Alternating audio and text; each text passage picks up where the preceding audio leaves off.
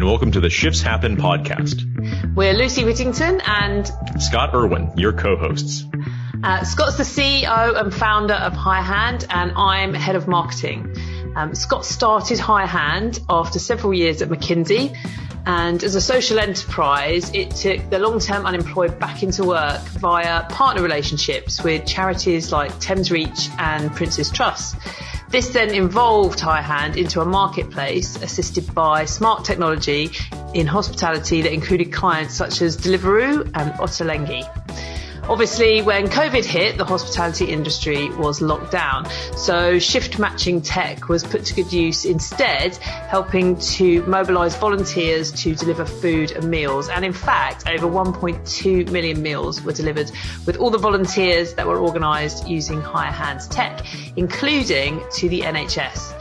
Highhand also helped Oxfam to better organise shifts for its shop workers, the retail volunteers, saving them hours and hours of admin time. Now we're taking our tech to industries such as healthcare, care, and security, where dynamic staffing is key, offering both software and consulting to help organizations get the most from the least amount of people.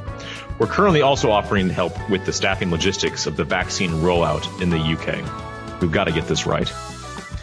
Lucy joined Highhand last year in the middle of COVID to help us pivot away from the hospitality staff marketplace to the tech and consulting business we are today, bringing great new ideas and experience with her. So the reason we're doing this podcast is as part of our day-to-day business now, we get to have really interesting conversations with CEOs, workforce planners, chief operating officers, and other people involved in managing shifts and teams and entire workforces. And we realised these conversations could be really useful and definitely a lot easier than writing a white paper or producing a benchmarking report, and hopefully a little bit more interesting. So instead of sharing conversation insights and examples in written format, we thought we'd have the conversations we have anyway by interviewing other people, so you get to hear what's working and not, and take that back to your own business or organisation. So if you're looking to hear more about how to cut temp spend and build your own bank of staff, how to switch from static staffing and move to a dynamic staffing model, how to handle increased demand for flexible working balanced with growing great teams, how to manage changes to everything that impacts your workforce, the economy, environment, demand, and pandemics, finally, we can handle the future of work and what to expect when the unexpected hits, you're in the right place.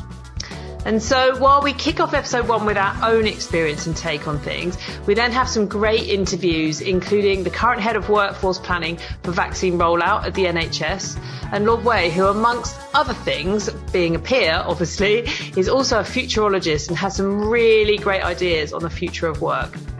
I believe Lord Way gave us a great model of multitasking, doing the podcast while in a moving car. Hopefully he wasn't driving, right, Lucy? He did indeed, yeah.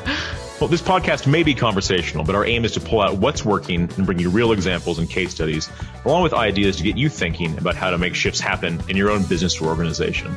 Think of it as conversational CPD and pure insights you wouldn't get anywhere else.